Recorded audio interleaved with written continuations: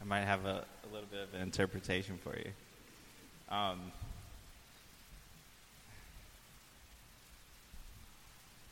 So God can speak through anything, right?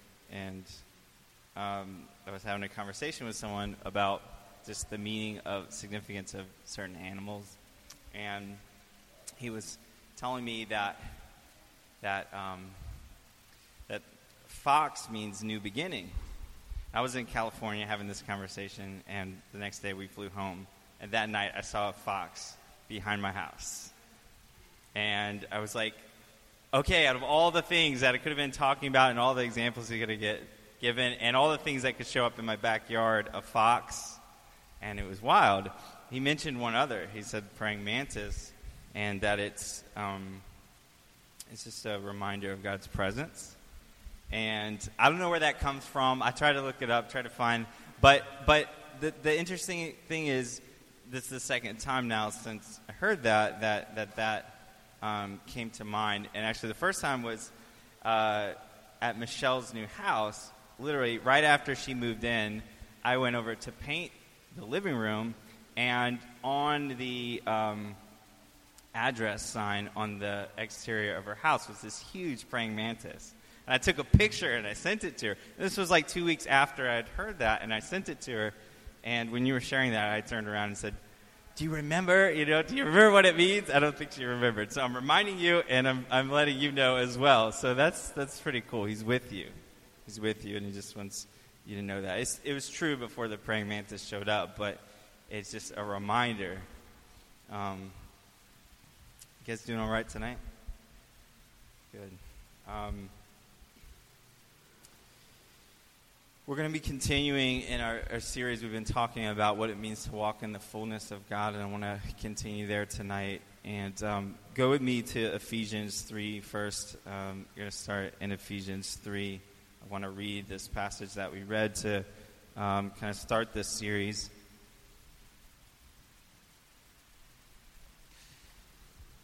It's Ephesians 3, starting verse 14. 14 to 19.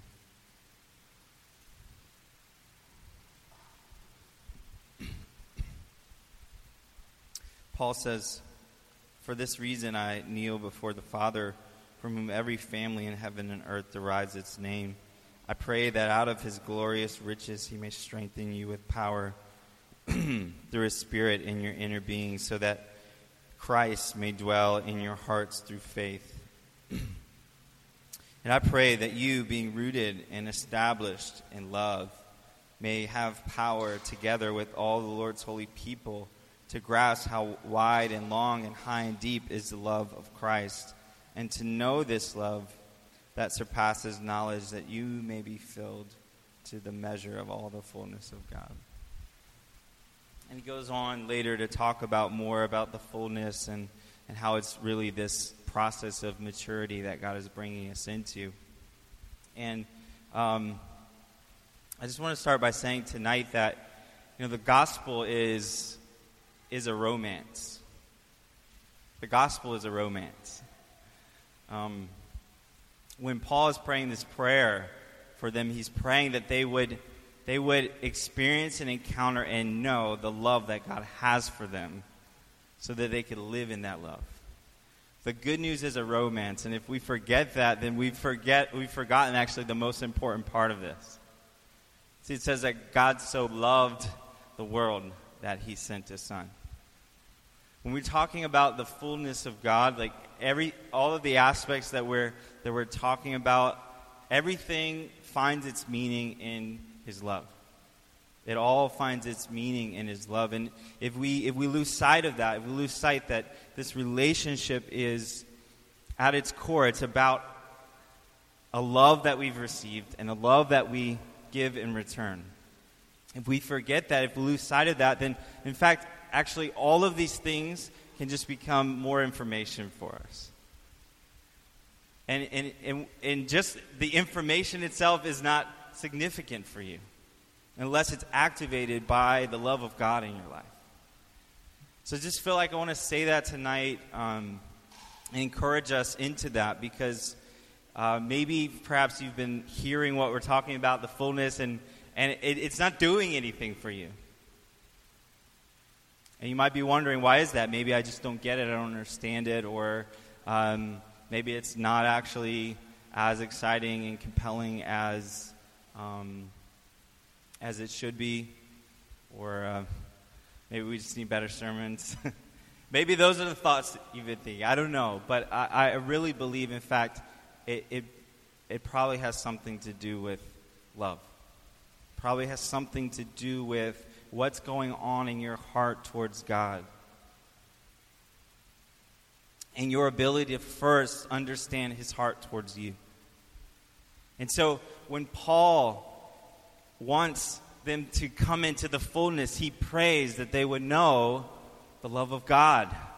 He says 3 times. He says 3 times.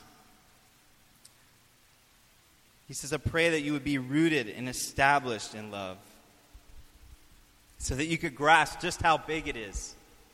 Just how big it is. And to know this love that passes our understanding.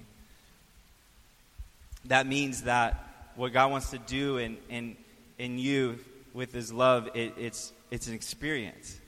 It's not just information, it's an experience. He wants you to encounter his love. The gospel is romance. And if we lose the romance, then this stuff, it loses its meaning. Right? We hear that in 1 Corinthians 13. In the middle of talking about these amazing gifts, in the middle of talking about the things that this church was experiencing with God, that they were seeing happening, he brings them back to the fact that if any of those things do not find their place in the love of God, then they're meaningless.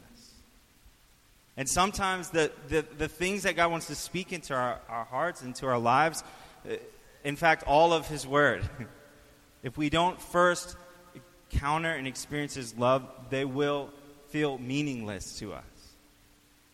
So I just want to encourage us in that. Part of this message tonight is about love. It's about letting the love of God into your life, receiving it, and letting it be the thing that drives you, that motivates you, that moves you. So this conversation about the fullness of God, it has to be rooted in the love of God, his love for you. It's in fact, it's the thing that motivates God. Love is the very thing that motivates God. It motivates him for everything that he does. Everything that he has done has been motivated by his love. And in the same way, he's invited you in to receive and to walk in something. But the motivation has to be love. It has to be love. That's what it means to be like him. Motivated by the things that motivate him. So you can walk in the things that he's given you of himself to walk in. Okay? I'm going to pray that for us tonight before we end this message. Because I feel like God's given a specific word about that perhaps some of you might need as you're hearing this. I shared just a couple of months ago with you guys, very candidly, that I was reading about the love of God, and it wasn't having any meaning to me. And perhaps some of you have been in that place. You're like, yeah, God loves me, yay. If it doesn't move you, then there's something that needs to change. And I want to pray for that tonight for us before we leave, because God wants to help us with that, okay? He wants to shift our focus, our intention. He wants to give us hope again that, in fact, the very place where he met us, when he found us, that we can have the stuff going on in our heart that we had when we met him for the first time. You can have that again. Okay, so we're going to pray that. I want to actually read another passage from Ephesians 1. And tonight I want to talk about really walking with the Spirit of God in your life. Okay? This is going to connect back to love. I want to read this passage from Ephesians 1, verse 13. and 14. It says, "And you also were included in Christ when you heard the message of truth, the gospel of your salvation.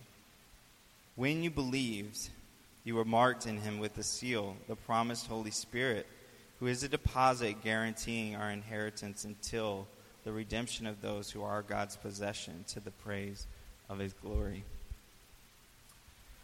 This is an amazing truth for us. And I think it's one that we need a little context for. I don't know what environment you grew up in, if you grew up in the church or not, but even for many of us who grew up in the church, we didn't really hear about the Holy Spirit and how amazing the Holy Spirit is.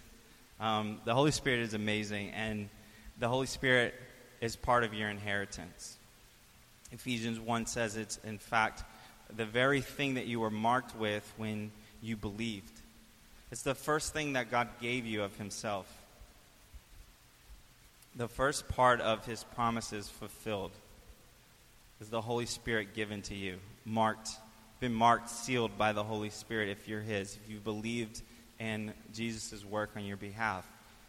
You've already begun to receive what God has for you. And the Holy Spirit is a major part of that. So we need to know about the Holy Spirit, okay? And if you didn't grow up in a church that talked about that sort of thing, or you didn't grow up in the church, you might have just kind of passed over it. You accepted Jesus, and you didn't realize that the things that he's giving you of himself have already begun, and the Holy Spirit is central to that. So Ephesians says, when we believed, we were marked with a seal, the promised Holy Spirit. It's the one that he talked about. I'm going so that you would have this. I'm going, but it's better that I go. It had to be pretty good if it was going to be better that Jesus, walking in the flesh, would leave. And that it would be better. It had to be pretty good. We have the Holy Spirit, the better. If we talk about, it'd be great if Jesus was still here walking and doing his thing. Actually, Jesus wouldn't agree with that. He says it's better that I go because I'm going to send my helper, and instead of one of me, there's going to be one of me in all of you. It's amazing. The Holy Spirit is incredible. It's part of the divine strategy of God to change the world. Starting with your life, starting with my life. And so there was no panic in Jesus. Is this going to work out when he's leaving the disciples? Because he knows, I got a promise in the works. And when this takes root in their lives, everything's going to change. So the worry that was on their face, Jesus didn't agree with it. He wasn't worried about it because he knew about this promise. And what would happen when the Holy Spirit takes up residence inside of his people? It changes everything. We need to believe this. It's part of our inheritance, and it's part of walking in the fullness of God, is learning to walk with the Spirit of God. In partnership, in unity with the presence of God that is already in you. We're going to read Galatians, but before we do, just thinking, do you realize, again, the context for this? In the Old Testament, a time that's unfamiliar to most of us, and I don't claim to know it, but one of the things that I know about the Old Testament is that the presence of God is not something that you had. It's not something that you even got to come close to. Like the glory of God, the presence of God resided in the temple, in the Holy of Holies, and nobody could come near it. And yes, the Spirit of God did visit people in the Old Testament, but it was just that. It was a visitation. The presence of God would come and empower a person to do something, to walk in something that they couldn't walk in apart from him, but then the presence of God would leave. That was a sad day. It was a good ride while it lasted. It talks in the Old Testament about people like Saul who got empowered by the Spirit to walk in things that he couldn't do on his own. But then when the Spirit of God left Saul, it was a bad day, a sad day. In the New Testament, it's different. In the New Testament, you can come close to the presence of God because, in fact, you have his presence in you. And his presence in you is actually approval. It's the approval of God that this is a place where I can reside. That's powerful. See, the work that Jesus did made the way for your life to be a landing place for the presence of God, a home for the presence of God. That's why it says our bodies are the temple. Our bodies are the home for God's presence, his Spirit here. And in the New Testament, Graham Cook says it's in the New Testament, or in the Old Testament, the Holy Spirit, it was a visitation culture. In the New Testament, it's a habitation culture because the Spirit comes and he resides and he lives. And he's not going anywhere. He takes up residence in us. But there's still something that needs to happen where we learn to host his presence. Just like any good homeowner, when someone comes to your house, to be attentive to that person, to want to know what they might need, want to know what they might want. And, if you have a family, so this analogy breaks down a little bit. He's living, he's not coming to visit, he's living. And there's this place where we actually have to come to understand what he wants and what he desires so that we can respond to that. To become a good host for the presence of God that is in us. And God has already paved the way for us to experience him through his presence in us. And so he's looking for us to cooperate with him by saying, okay, God, I want to be mindful first of your presence in me and what is possible because of that, and I want to be a good host. I want to be motivated by love to move with you and respond to you and listen for you, and to let my life be submitted to you. Let's read in Galatians. Go with me to Galatians 5.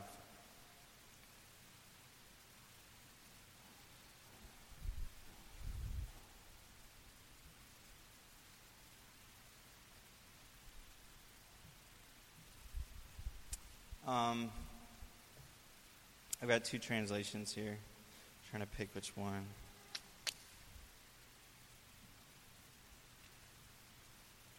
All right, I'm just going to read it from the NIV.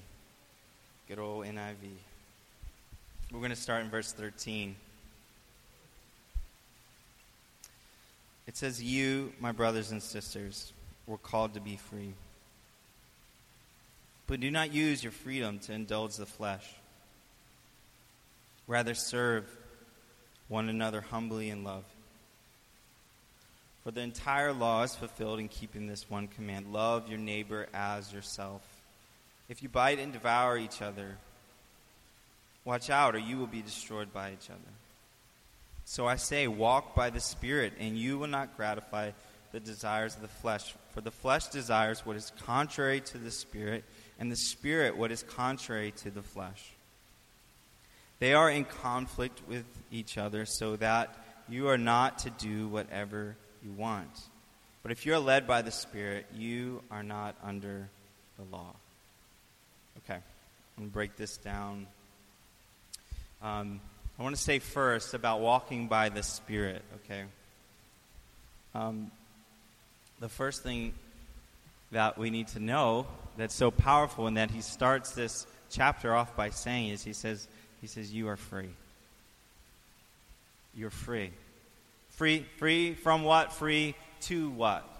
He says you're free from walking in the manner that you used to live. You're free from living the way that you used to live before Jesus showed up and changed everything. It says you're free from living that way any longer. It says in verse 1 of Galatians 5, it says, "It is for freedom that Christ set us free. Stand firm." Stand firm in that freedom. walk in that freedom, live in that freedom. Let it be your reality, because Christ set you free so that you can walk in it. And so the first thing about walking in the Spirit is first realizing that we have the ability to walk in the Spirit, in the things of the Spirit, the things that He would desire for us, the things that He wants to produce in us. When He says, I'm leading you in this way and I want you to come with me, we have the ability to say yes to that because of Jesus. So if you have Jesus, you're free. You're free from sin. You're free from the old habits, the old nature, the old way that you used to live, the old way that you used to think, all of it. And I know we live in this place that sometimes that comes into question. Sometimes we wonder if it's really true. Sometimes our lives don't reflect it, and so we kind of think to ourselves, is it really true? Am I really free? And the answer is yes, absolutely. But you have to walk in it. Your freedom has been given to you so that you can walk in it. You can live in it. And the Spirit of God is here to help you with that. The Spirit of God is here to help you walk in your freedom, to walk in your inheritance, to walk in a way that looks like God, to walk in holiness, as we talked about last week. The Spirit of God is your biggest asset to walking in the way that God would desire you to walk. The Spirit of God, who is with you all the time, is your biggest asset. So He says, you're free. And then He goes on to say again, He says, you were free, you were called to be free. But do not use that freedom, do not use your freedom, which is the ability to choose, the ability to make decisions for yourself. He says, don't use the freedom that you now have to please yourself, to think of yourself first, to make decisions that are about you and nobody else. You first. He says, don't use your freedom that way. Otherwise, you're not living in it.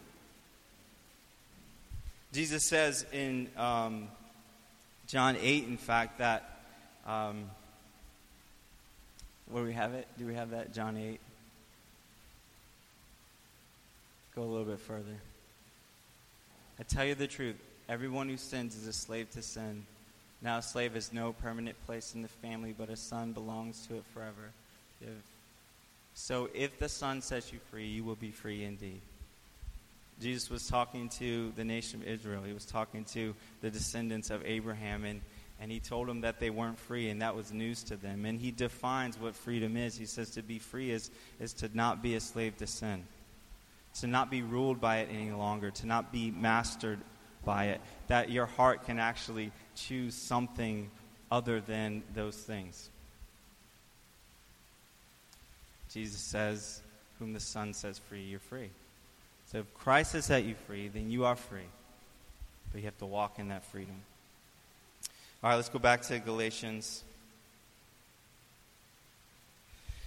In verse 16, he says, so I say, walk by the Spirit, and you will not gratify the desires of the flesh. That is the desires of the self, the selfish desires. For the flesh desires what is contrary to the Spirit, and the Spirit what is contrary to the flesh. It's like oil and water. These things don't mix. What the Spirit wants and what the self wants, they don't mix.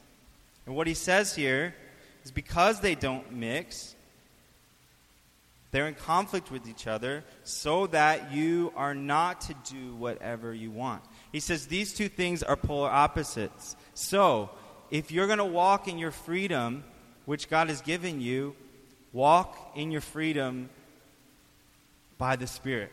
Choose the things of God, because you can't choose the things of God and the things of your selfish desires. They're completely opposed to each other. You can't have both. And so he's saying you have to make a decision with your choices, with your life. From the moment you get up to the moment you go to sleep, you have a choice to make with your freedom. You have to choose one or the other because they don't go together. And we have that choice. We are free to choose God's will. We are free to choose what God would have us do, how he would have us be, how he would have us live. And I love this because freedom in God doesn't just mean the ability to say no to something, but it means the ability to say yes to something else. It means the ability to walk in goodness. It means the ability to walk in truth. It means the ability to walk in all of these things that he lists later as the fruit of that Spirit. These are the things that the Spirit of God is, and by walking in the Spirit, these are the things that are produced in your life. And the first one is love. So when we choose to walk with the Spirit, it produces something in us. It doesn't just keep us from something, it actually allows us to walk in something else. He goes on to say, he says, if you are led by the Spirit, you're not under the law. And that's what he's talking about. He's saying that you're free from the law. Actually, you've been brought into another law. It's called the law of love. The law of love is what we've been brought into. James talks about this, the law of love. It's actually means that you're not just motivated by rules and consequences. You're motivated by something else completely. You're motivated by love itself. You're motivated by love, and it produces something in you. Something that rules could never produce in you. This is what it produced. I'm going to read the list. The fruit of the Spirit. That's what it produces in you. Love, joy, peace, forbearance, kindness, goodness, faithfulness, gentleness, and self-control. Against such things there is no law. Which is to say, there's nothing that can enforce those things in your life. Nothing can enforce love and peace and patience and kindness and gentleness in you. Nothing. The law could never produce that in us. And so God sent his Spirit.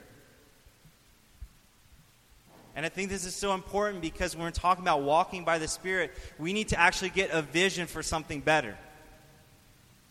We can't just have a vision for what we don't want. We need a vision for what we do want. That's what freedom really looks like. We're not sin conscious. We're not paying attention to that as our primary focus. Our primary focus is on God and what he's like and who he is. And when we get a glimpse for that, we realize, God, you want me to be like you. This is so much better. That's what it means to be motivated by love. You get a vision for something else. That's what God has a vision for in your life. God has a vision for your life with his Spirit in you and what it's producing and what it will produce. And he wants you to catch that vision too. And when we do, something changes. We get to walk in the freedom of that. And motivation comes that can't be produced by what we're trying to avoid, what we're trying to stop doing. It's not don't be angry. It's live in love, live in peace, live in joy. And when you live in those things, it's going to be hard to be angry.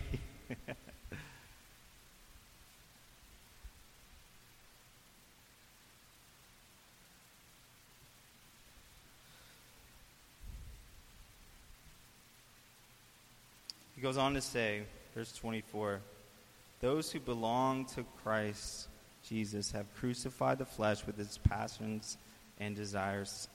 And since we live by the Spirit, let us keep in step with the Spirit. Let us not become conceited, provoking, and envying each other. Since we live by the Spirit, let us keep in step with the Spirit. What does it mean to be led by the Spirit? What does it mean to walk by the Spirit? Actually, when he says be led by the Spirit, I think it's actually the perfect picture of what it means to walk by the Spirit. It actually means to let him lead you. And actually what came to mind for me was perhaps better than walking is dance. To be led by someone, where they're going. When they move, you move. This is kind of uncomfortable for me. I don't like dancing especially dancing with someone else. Right, Maria? Yeah, she could probably count on her hand the few times that's happened, one being our wedding. We danced right there, actually. Part of it was I had to lead the dance. That's why I was so uncomfortable. But in this scenario, in this situation, you're not leading. The Holy Spirit is. It's a dance where you're led by God. And when He moves, you say, God, I want to move with you. Where you're attentive to what He's doing. And guess what? You have the ability to be, because He's right here. He's right here. He's with you. And so part of this is saying, God, what are you doing? Holy Spirit, what are you wanting to do inside of me? What are you already doing inside of me? Perhaps before we even talk about what I want to see happen, let's talk about what's already happening. So Holy Spirit, show me the fruit of your presence in my life, because the very fact that you're with me and you're inside me means that you already are producing something. Some of us just need to start there. Before we start talking about what isn't, let's talk about what is already by the Spirit of God in you. And then you can begin to move with Him, because He always wants to call us into more. But it's not from a place of inadequacy. It's from a place of a good father wanting to see his children grow. Wanting to see us come into the fullness. Wanting to see us realize what He gave His life for, and what He is constantly pursuing us to see realized in us.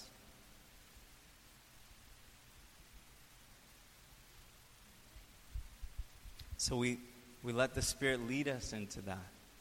And we have to respond. God, what are you doing? Where do you want to take me? Okay. It's an uncomfortable place, actually. That's why I don't like dancing. It's uncomfortable. You got to work together. You have to be attentive to what the other person is doing. Otherwise, you're just going to look silly.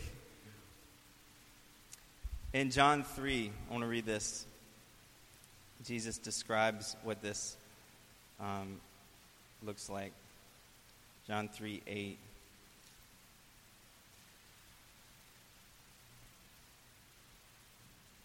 He's talking to Nicodemus, who was trying to understand this whole God thing.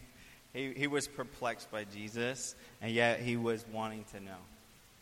And in the middle of that confusion, he speaks about the Spirit, Jesus does. And he says, the wind blows wherever it pleases. You hear its sound, but you cannot tell where it comes from or where it is going.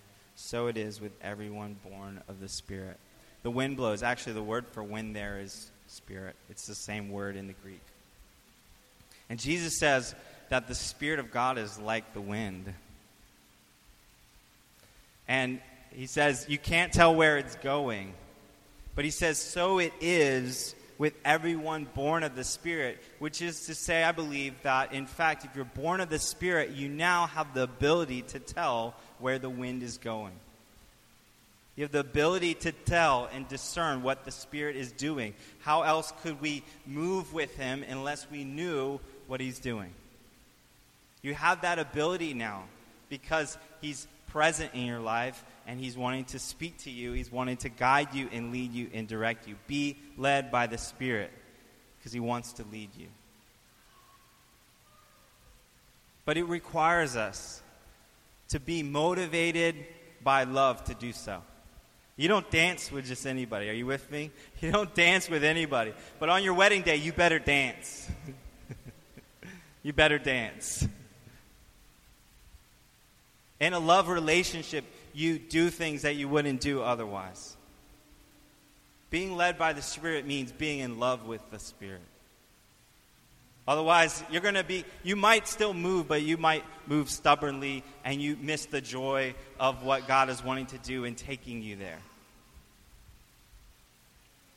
You realize, as powerful as the Spirit of God is, and it says it's the same Spirit that raised Christ from the grave, that's the Spirit that's in you. As powerful as the Spirit is in your life, He doesn't push you around.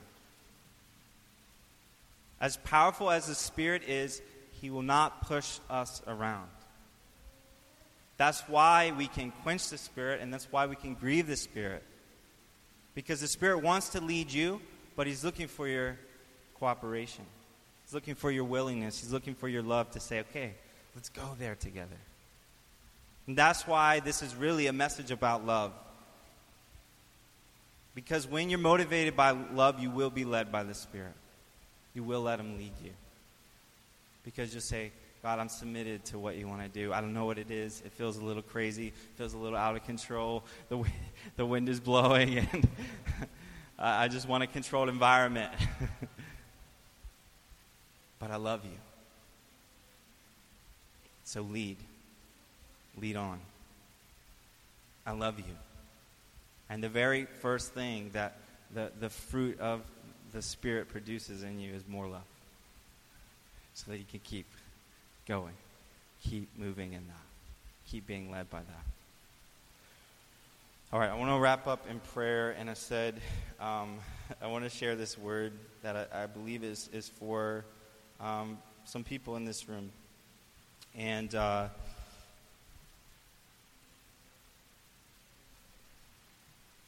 was in prayer this morning, and I was reminded of this season that we're technically in right now, fall.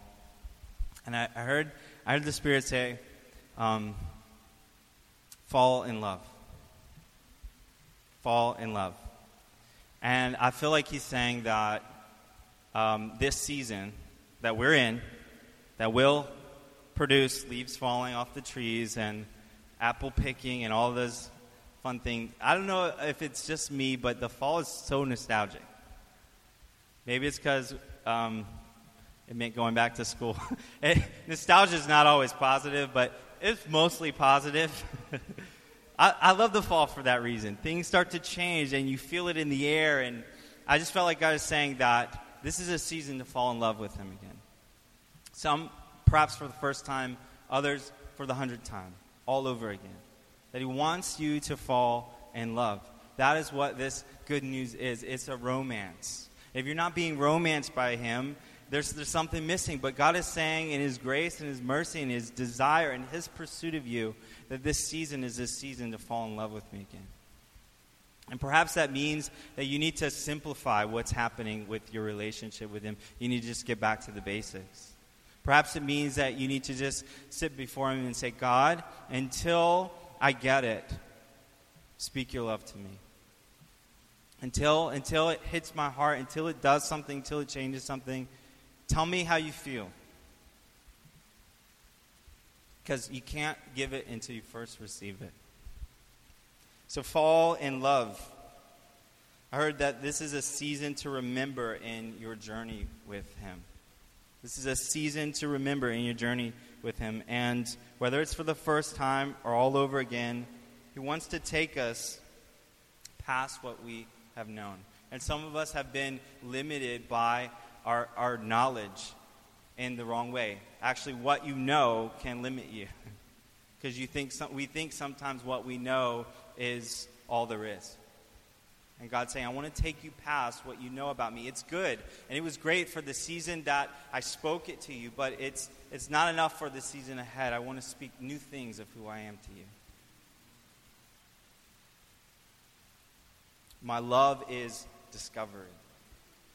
My love is discovery. I want you to discover something more about who I am. This last part is kind of funny. So, anybody like chick flicks? Romance movies? Better name to say them? Okay, yeah. Guys are like, I'll tell you later. I haven't seen this, but I heard A Walk to Remember. Who's seen that movie? All right, I'm not going to ruin it for those who haven't seen it, partly because I've never seen it, so I can't ruin it. But I heard A Walk to Remember, and I had to ask Maria later, like, have you seen this movie? Okay, what's it about? Slightly, just give me a sense so I know if this is related at all. But A Walk to Remember. And I looked it up, all right? And from the explanation that I found, it says a powerful and inspirational relationship to which they discover truths that take most people a lifetime to discover. Okay, that sounds kind of cheesy, right? And apparently it's about this guy who's like, classic bad boy, and then he meets this girl who's like I don't know if she's a goody two-shoes or just a classic kind of, I don't remember what the word they used. It was, I didn't write it down. It was a word I had to look up. But it basically means innocent. Oh, guileless. She's guileless. There's something about her that's innocent. And I just feel like in this season of God bringing you back into a discovery of his love, one of the things he's doing is he's wanting to remove any jadedness. He's wanting to remove anything that would keep you from the innocence of being a child before him. And so I really believe that, in fact, sometimes it's the simplest things that can be the hardest to penetrate our hearts, because things have happened that have obstructed the simplicity of just knowing him and loving him. And I just feel like I can say from my own life that he's removing those things so that we can get back to loving him. So I want to pray for us in that, and for anyone that word might apply to. I think that would just be great for if all of us had it. So I'm going to pray that. Let's pray.